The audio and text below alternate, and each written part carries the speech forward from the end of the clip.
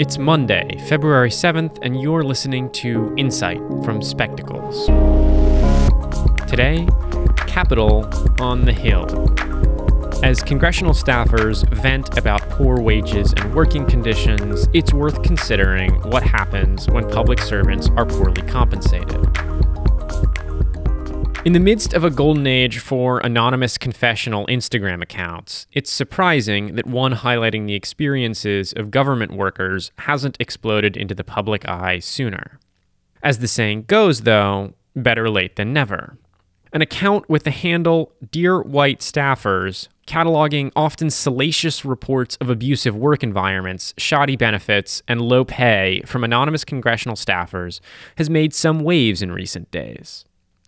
The upshot of the account has been the swift emergence of a movement among congressional staffers to form a labor union. Almost the entirety of the Democratic Congressional Caucus in the House and the Senate has moved quickly to endorse the move, including several members of Congress who have been, quote, exposed, unquote, by the anonymous account.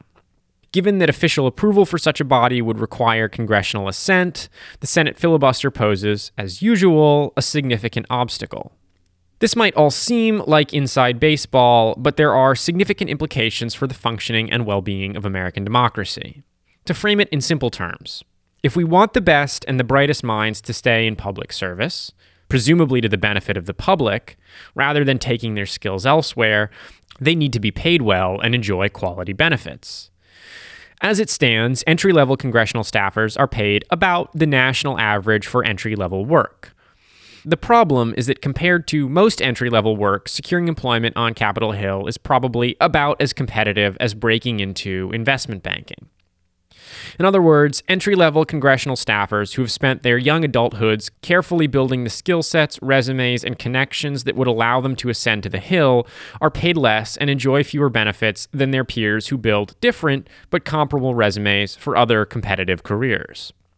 Combine this with living in an expensive metro area, and it becomes surpassingly difficult for staffers to make their way. Many live paycheck to paycheck or even take out loans to meet living expenses. Working many hours for insufficient pay is doubtless discouraging and a key reason that staffers exit public service. What happens next is disturbing but hardly shocking.